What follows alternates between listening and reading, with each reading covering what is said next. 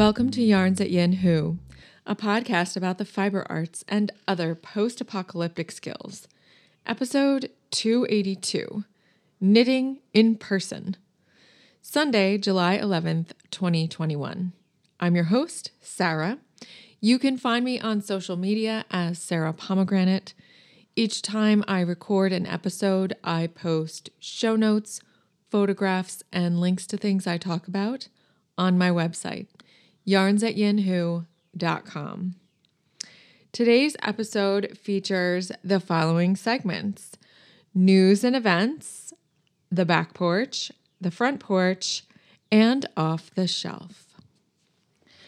Hello, everyone, and welcome. It is a cloudy and cool morning here in Delaware Water Gap, Pennsylvania.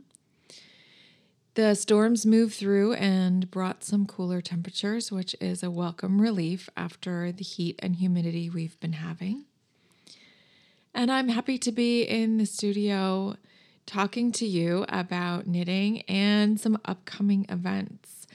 The first thing I want to tell you about is Fiber World.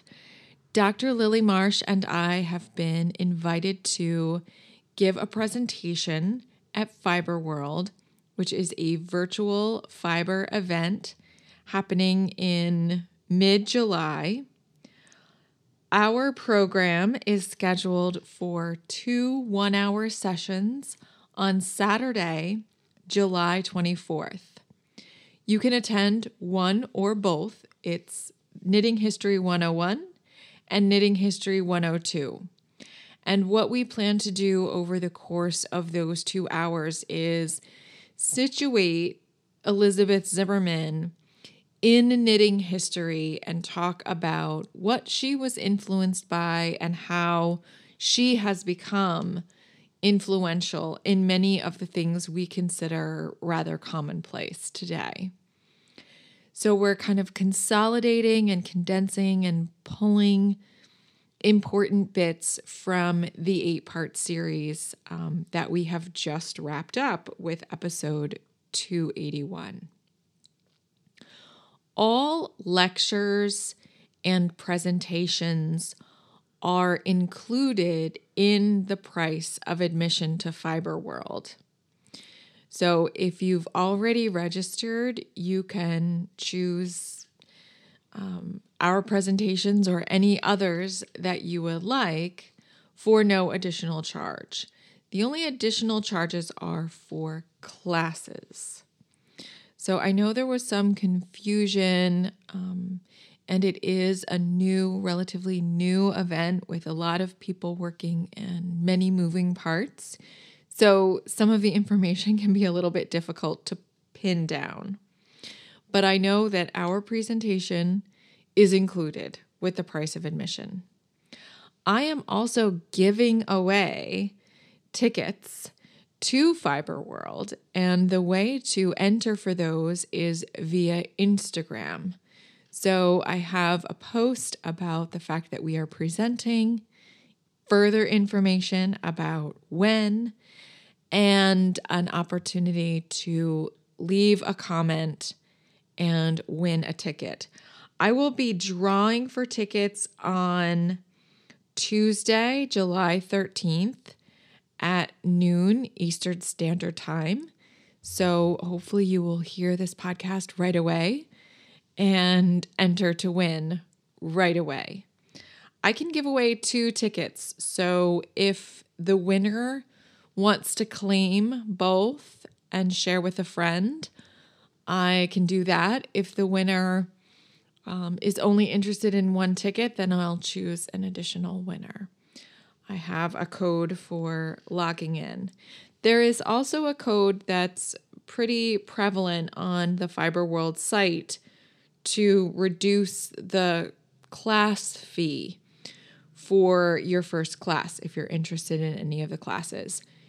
The offerings are incredibly diverse in all of the fiber arts and even related things like cooking. So there are lots of opportunities to have fun and learn something new. And this festival is entirely virtual. Dr. Lily and I are hoping that we see some of you on July 24th. The next thing I want to tell you about has in-person and virtual options, and that is the Hudson Valley Textile Project Summit. This has traditionally been held in the spring, so it's very exciting that it's being held in the summer because I have the opportunity to attend in person. It's taking place at a convention center in Albany, New York on Friday, July 30th. The speakers are Cecilia Nelson Hurt and Clara Parks. There is also a marketplace, and I'm not even sure what else will be going on, but it's a one-day event, 9 a.m. to 4 p.m. in Albany. And there is also the possibility to attend virtually. So I have linked to that information in the show notes, as I did for Fiber World as well. And you can check that out if you're already a member of the Hudson Valley Textile Project. The fees are none or minimal. And if you're not already a member, this is an excellent opportunity to contribute to a regional fiber production program and really make a difference with your dollars in things that are happening in the Hudson Valley to bring greater attention to sheep, farming, and other types of agriculture, and really make your dollars count to a good cause. So I highly recommend looking into that. It's the Hudson Valley Textile Project Summit and Marketplace. That's Friday, July 30th. Dr. Lily and I receive an honorarium for presenting at Fiber World. And when we receive that, we will be sending that money to the Hudson Valley Textile Project because it's something that we believe in and we care deeply about. We invite you, if you have been enjoying the Elizabeth Zimmerman series, or if you just feel so moved to make a contribution based on what you've heard on this podcast, that the Hudson Valley Textile Project is a great place to do that.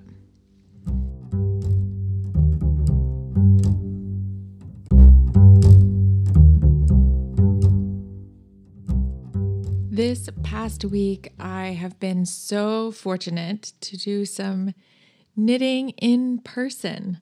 On Monday, my friends Allison and Jenny drove out from New York for a day of knitting and chatting and dining on my porch at Yinhu. And it was just so great to reconnect in person with good friends and chat about all the things that matter to us, dreams and plans, and talking over current projects.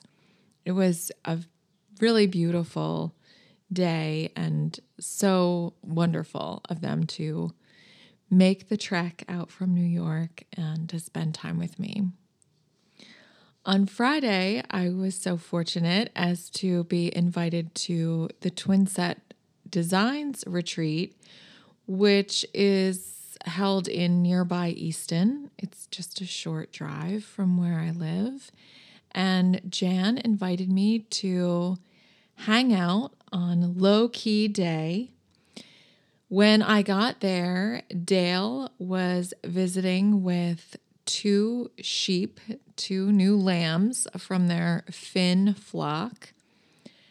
And we got to pet them and learn certain things about them. I love listening to people like Jan talk about their sheep because you always find out something you didn't know. I knew that Finn sheep are known for being highly productive. So when used lamb, it's not unusual for them to have 2, 3, or even 4 lambs at once.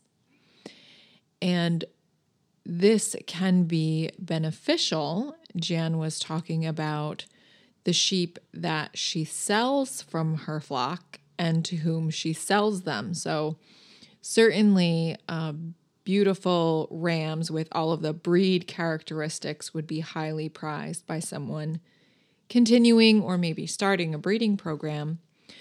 But it could also be very interesting for someone who's raising meat sheep, because certain genetics getting into the flock of a meat sheep breeder could result in more births and a higher yield for that farmer. This would take 2 generations to happen because the genetics that matter in this case are with the ewe. But nevertheless, it's a very interesting option for people who aren't necessarily breeding sheep for their fleece. And I had never considered that or heard about that before, so it was really interesting to learn something new. It was great to reconnect with friends I've seen in the past, like Amy and Laura, who've come to my retreat, and to connect with some folks that I've been working with online, like Cashman, who I got to meet in person, and also to make some new friends. So there was lots of great chatting and sharing of knitting projects. A few things are in my queue now as a result of talking to folks at the retreat. And I was able to take in a really cool demonstration that Cashman did on furoshiki, which is a technique of using fabric to wrap gifts or create other things. It's kind of like a low-waste upcycling option, and Cashman demonstrated how to do this relatively simple art on a number of different objects. So I think that will make its way into my gift giving this year, and I learned a lot from his demonstration. I also did a little shopping.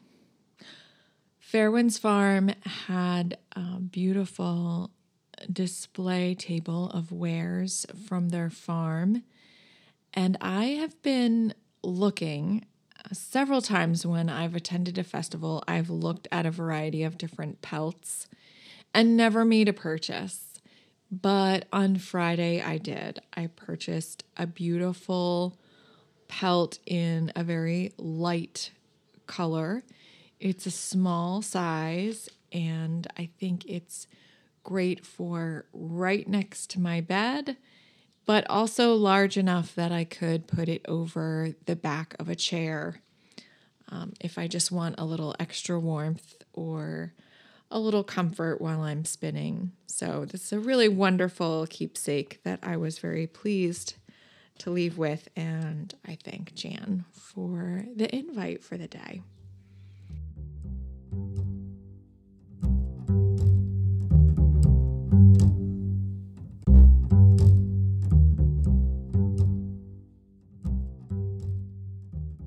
Well, let's get to the knitting and the crafting, shall we?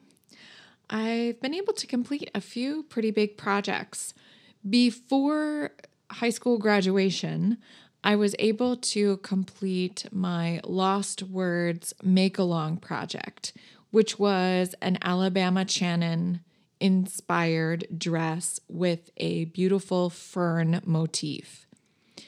One of the reasons I was able to complete this so quickly is that I only did the Alabama Channon stitching and beading on the front of the garment. I did not do the back. I still could. I do not think I will put beads on the back, but I might do the stitching and the cutting of the fern motif. But without that, I was able to get the stitching done and then do the binding pieces around the armholes and the neckline. And then I was also able to sew up a little bolero in the coordinating color, which I did not need for graduation, but I took to a New York City trip that we did just a few days afterwards. I love the way this came out. The placement of the fern motif was really key, so I'm very thankful to Samuel for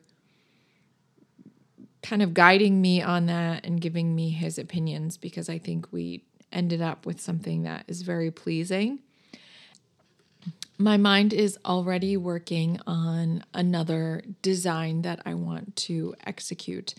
I don't have any additional knit fabric in my stash, so I think this will stay at the planning stages for a while until I'm able to use up some of the fabric in my stash, and then I'll think about acquiring some additional knit fabric and starting to work toward that design.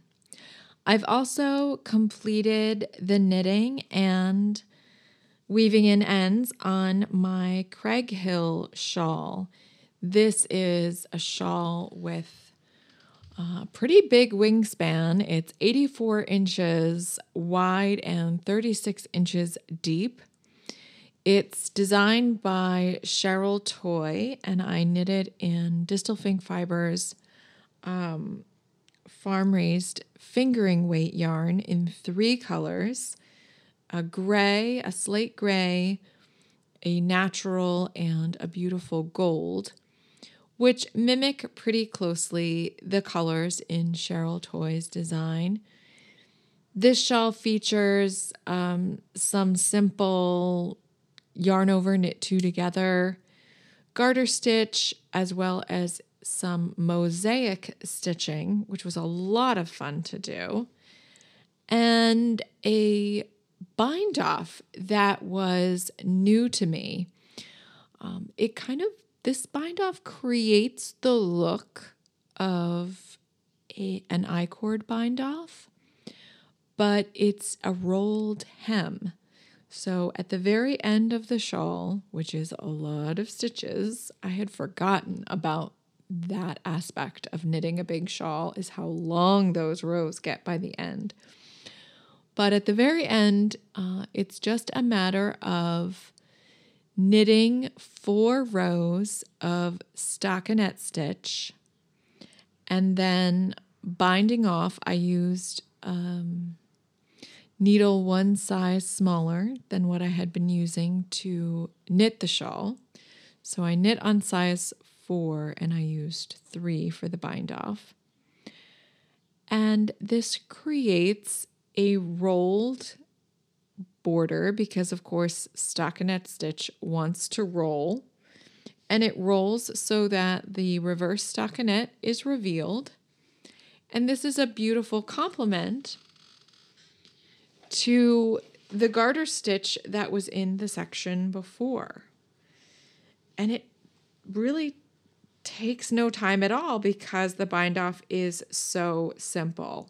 I'm very impressed with the cleverness of this bind off. And if you knit a lot of shawls, maybe you've bound off this way before, but I never have. And I just thought it was very clever, very easy to do. And after the amount of time that those last several rows take, it's kind of nice not to have to spend a ton of time on a complicated bind off.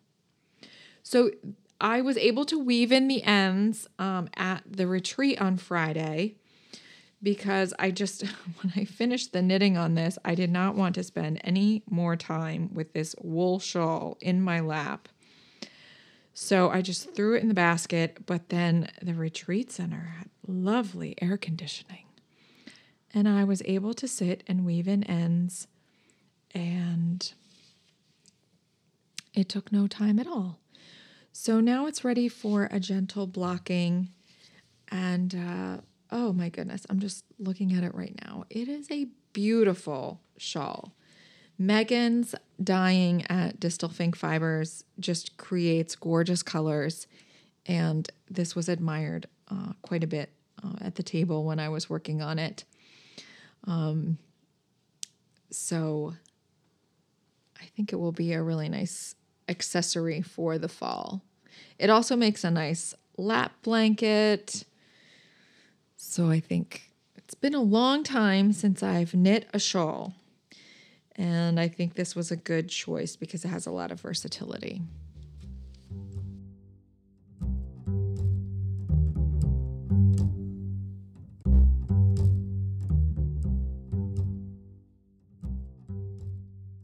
The front porch. I'm going to tell you about two things that I haven't talked about yet on the podcast.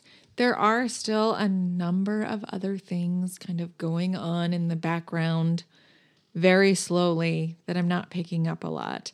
But over the past couple of weeks, I've been spending time on two main projects, knitting and spinning. So the first is the Outline Tee by Jessie May. I am knitting this in gorgeous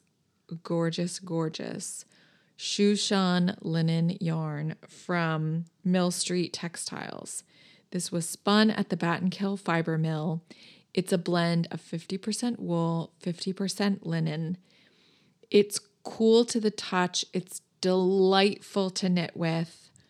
I can't say enough wonderful things about this yarn.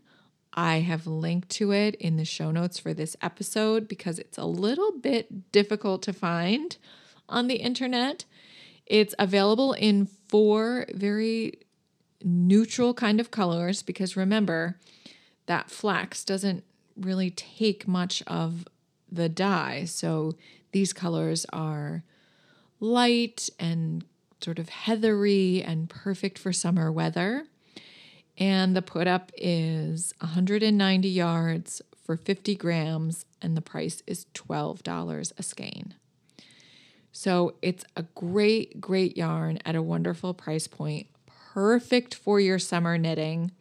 When I handed the yarn over to Allison when she was visiting on Monday, she remarked that it was cool, like the bag had been in air conditioning and I just opened it up. But that is not the case. The yarn just remains cool to the touch, which I think in a garment is going to be awesome.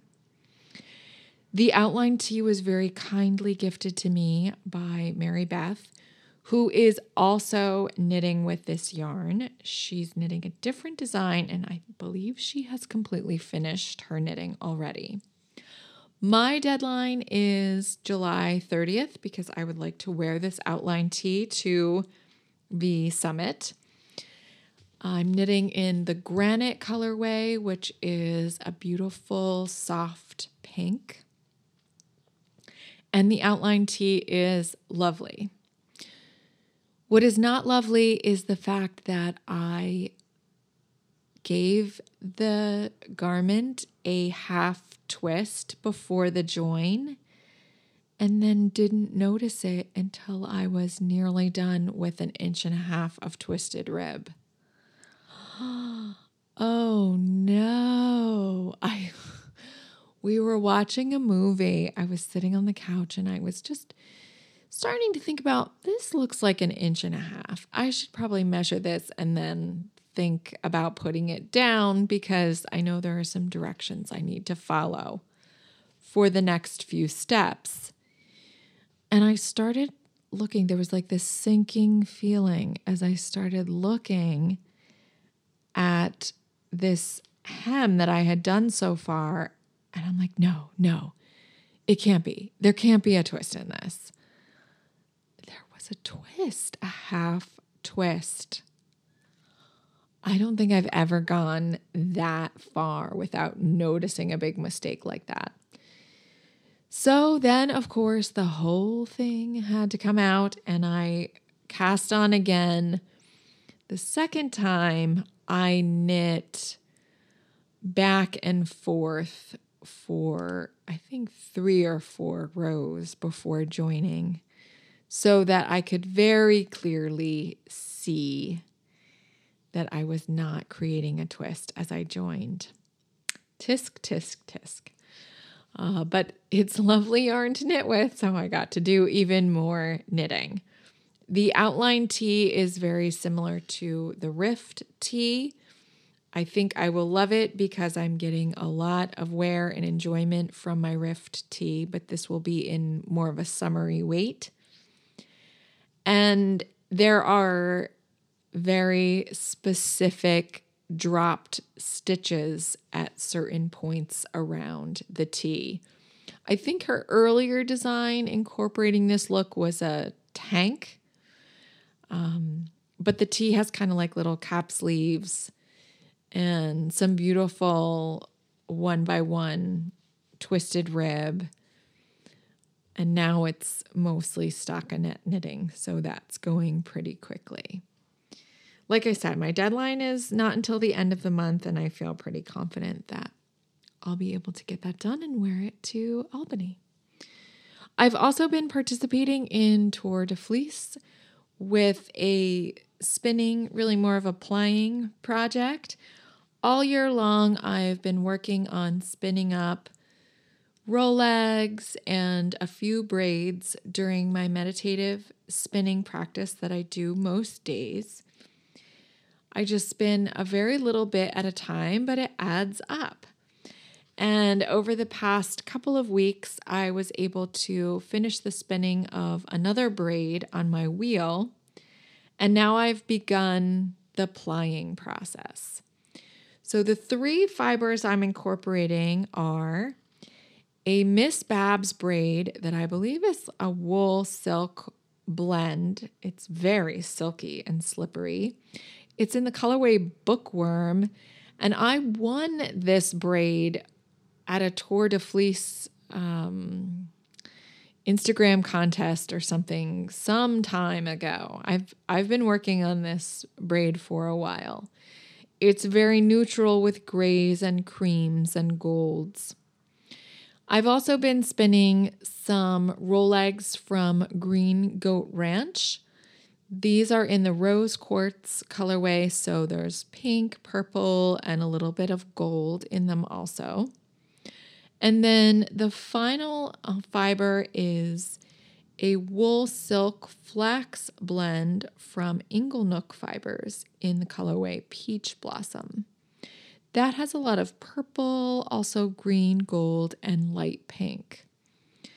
So these 3 things together, I just keep switching out little turtles from my Turkish spindle, as well as 1 bobbin of singles that I've spun on my wheel to make this multicolored, quite varied barber poled 3-ply.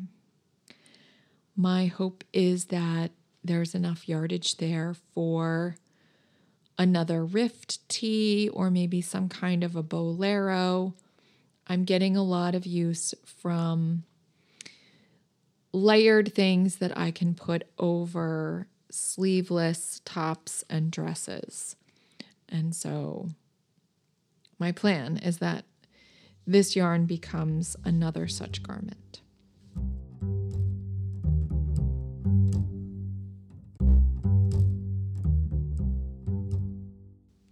Off the shelf. I thought I'd take some time today to tell you about what's on my summer reading list. And I would love to know what you're reading this summer or if there are any books that you can recommend, because I always like to put them on my list. My plan was to take a lovely photograph of this stack of books, but when I went to do that, I realized some have not arrived, some are with other people, and one I've already read and passed along. So I'm just creating a nice list, and we'll link to things in the show notes.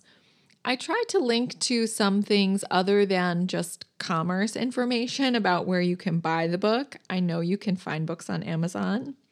I know you're very good at that. So I tried to link to some reviews and other interesting information. The book I've completed already this summer is Giver of Stars by Jojo Moyes.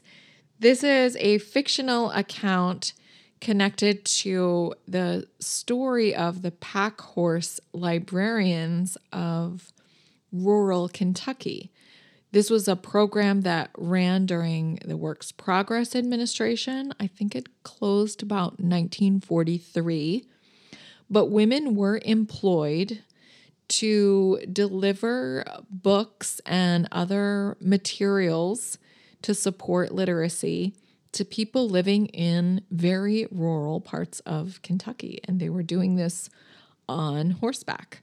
It was largely women, and they were earning money to support their families and buy things that they had not been able to afford before.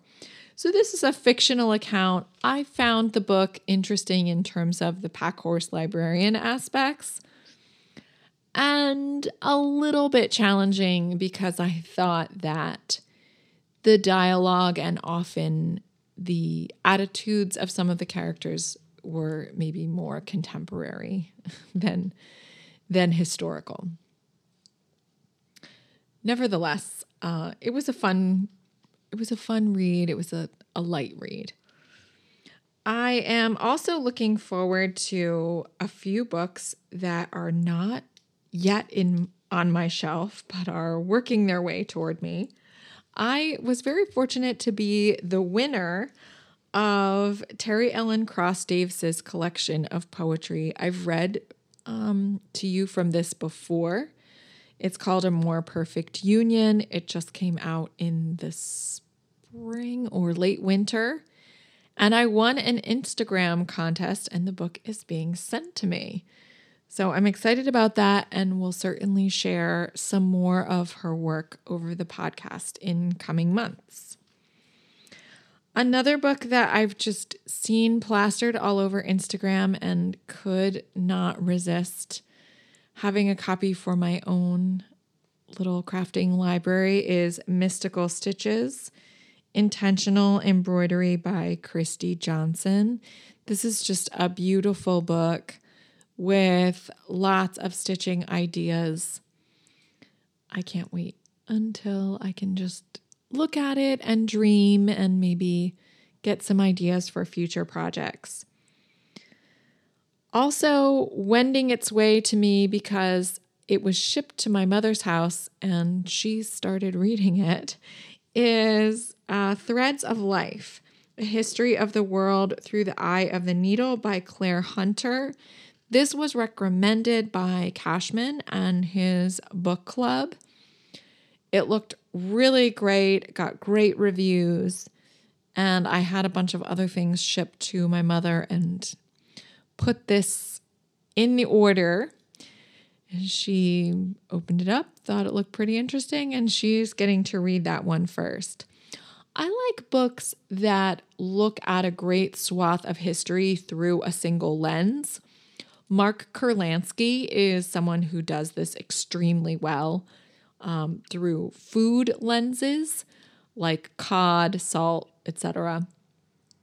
So I think this is a kind of book I know that I already enjoy, and adding information about fabric and textiles and making is just going to be much more wonderful.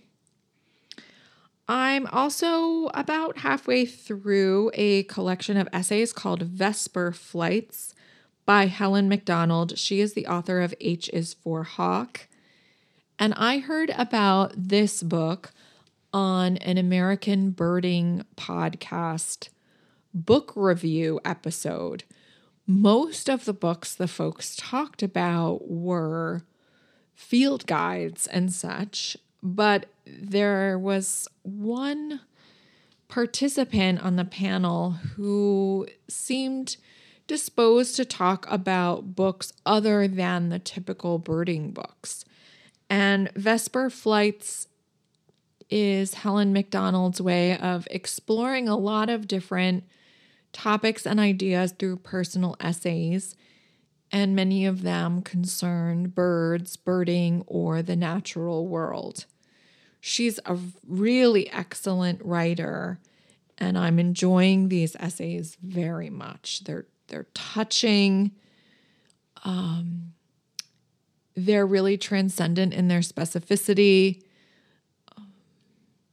and they are quick to read. So they're sort of like bite-sized that you could just sit down and read an essay, and it's not really connected to anything else in the book. So I'm very much enjoying that. I was also given two more. I was also given 2 books by my school librarian who had selected them for me and said, these are things I think you would enjoy reading over the summer. And then she sent me away with them. One is Fashionopolis by Dana Thomas. It's about the fast fashion industry and the future of clothes. So I think I'm going to enjoy that, maybe even share some elements of that with you. Another is Wayward Threads by Lori Ann Scott. And this has to do with upcycling unwanted and unused or discarded garments into new things. So it's kind of like an idea book. I think that and Mystical Stitches kind of stand together as like idea books, inspirational books. Things to look at and enjoy on the porch. So let me know what you're reading, what's on your list for the summer or something you've enjoyed. I look forward to hearing from you. Thanks for listening today, and I appreciate all of your comments, your kind words, and the fact that you listen and continue to listen to the Yarns at Yin Hu podcast. Bye-bye.